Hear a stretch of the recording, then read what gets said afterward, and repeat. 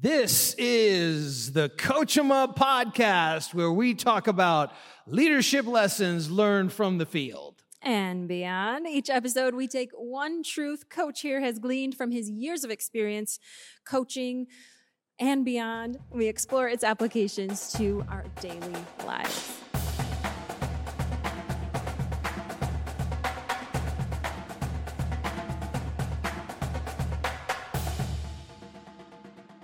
Today, one of the best, this is just a nugget of advice that I experienced firsthand from a head coach when I was coaching.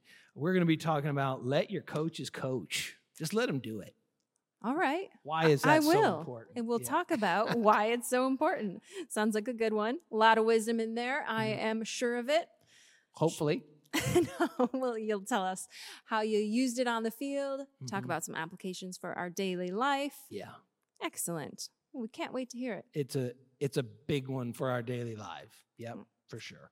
Well, if you like what we are doing here at Coach 'em Up Podcast, we hope that you will follow the podcast, share the podcast with a friend, and if you want to send us a comment, you can email us, coachamupny@gmail.com. And I want to coach you up on the comments. Drop us a good one. If it's not, forget about it.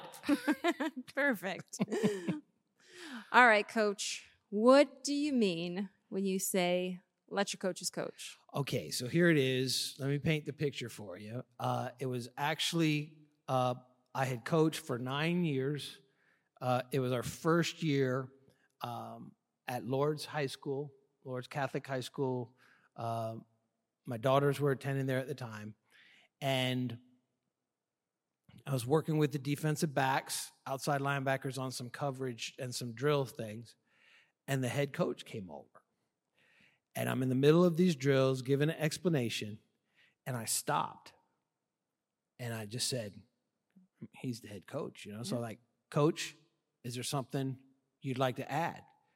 And he's like, no, that's what you're here for. Hey. You're here to coach. I'm here to let my coaches coach.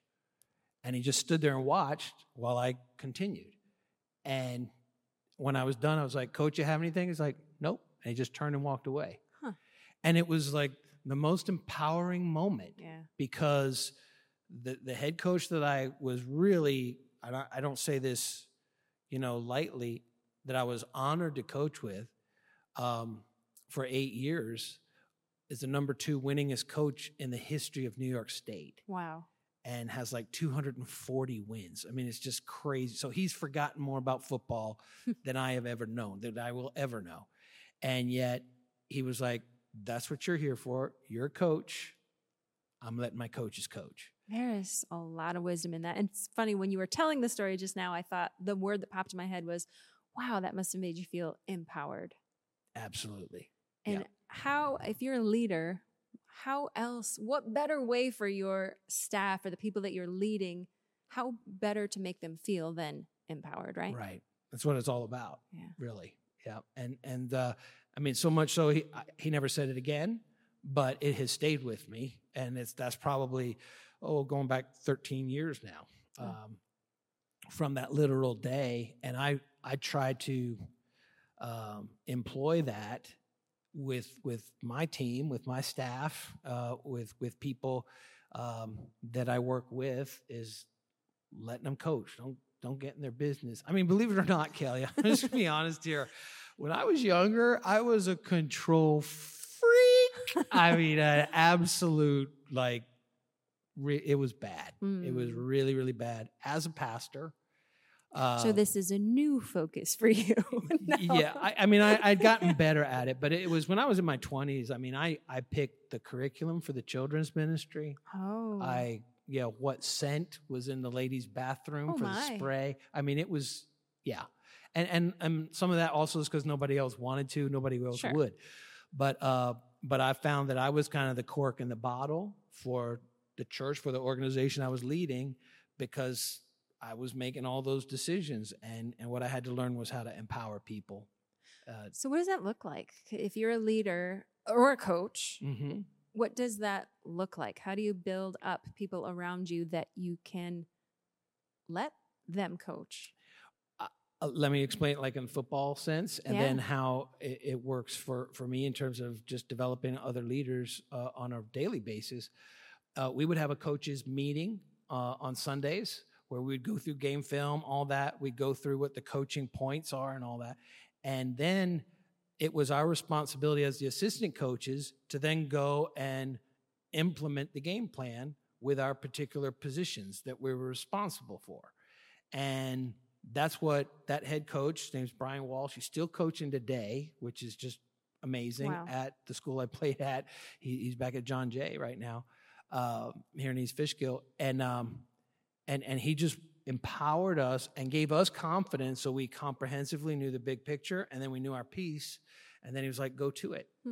And that style of leadership, that empowering leadership, made a big impact on me. Again, I always say I learned my leadership coaching, and I learned a lot watching him. And, John Maxwell's put it this way, and this is what I try to do in terms of our team here and even volunteers. He said, first I do it, then I do it and you watch, then you do it and I watch, and then you do it. Yeah. And I think that's a great kind of example of how to just empower other people. So, a lot of times, maybe when I'm asked to speak at something locally or something, I bring somebody with me, and we'll just, it's the car ride there, car ride back. We're talking about the mechanics of how we did that, how I presented that, what my thoughts were, just to kind of help people along the way there.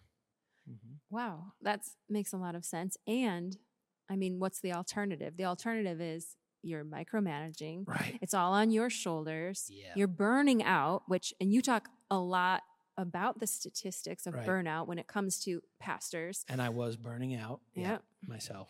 Yeah. Mm-hmm. And that's an ugly alternative, Yeah. to say the least. I mean, when you think about it, even Jesus empowered his disciples. Yeah. In Mark chapter 6, verse 7, it says, Jesus called the 12 to him and sent them out in pairs, and he gave them authority and power to deal with the evil opposition. Yeah. And so Jesus was all about empowering. And boy, I'd be amiss if I didn't point out something else there that's really important just in terms of our relationship with Christ. He first called him to himself before he asked him to do anything. Yeah. Before, You watch.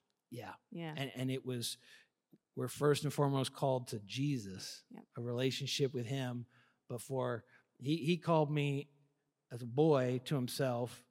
And it wasn't until I was in high school that I felt called to preach, to do something like that for him.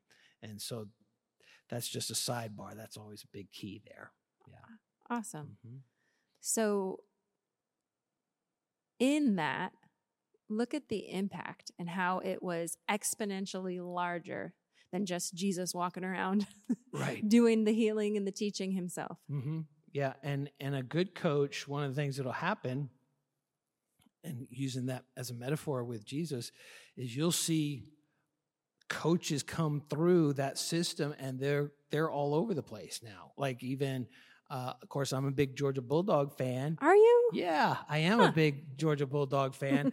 But the head coach at Michigan State, where you're an alum, Mr. Mel Tucker, was an assistant coach, had never been a head coach, but was an assistant coach for Kirby Smart at the University of Georgia, which I have a little something here Let's see. that I just thought on the Coach 'em Up podcast would be worth just a little unveiling. showing. Yeah, an unveiling here.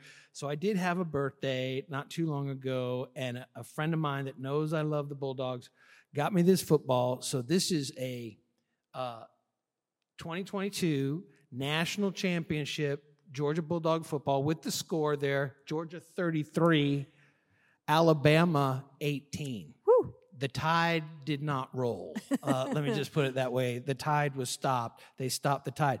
But even more significant than that, on the other side of it, look at this, Kelly. Wow. The scores of every single game that year, and autographed by Kirby Smart, the head coach of the national championship Georgia Bulldogs, which, by the way, we're undefeated and number one again. Yeah. Yep. So this is going under glass. It's so new, I haven't even gotten the case for it yet.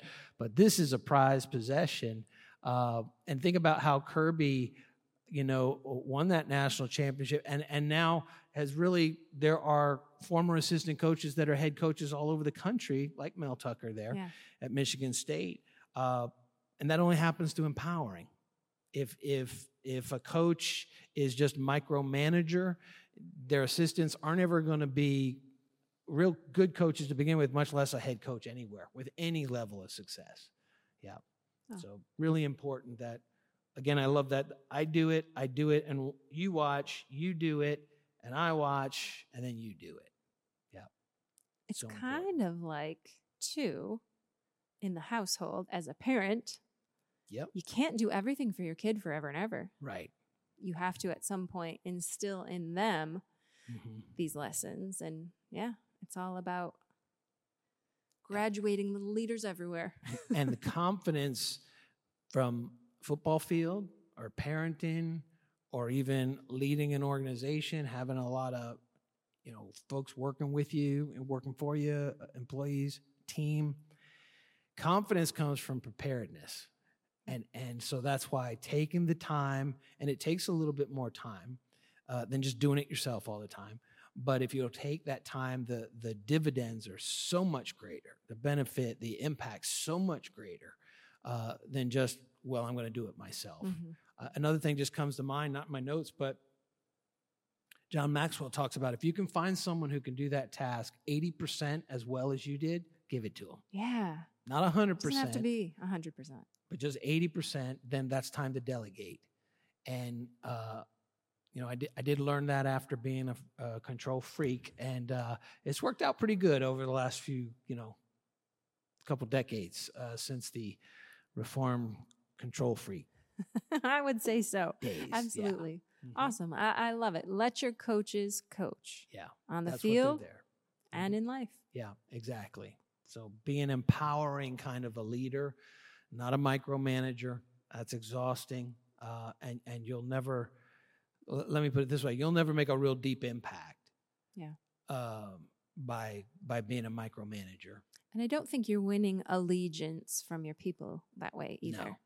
It's oppressive. It really is. And again, how empowering it was to me that day. He said that one time, but I felt it, and it stays with me to this day. And it connects you to purpose.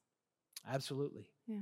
Yep. A coach sees potential and speaks that or trains that into being, and he was doing that for me as a coach, and then I could pass it on to players.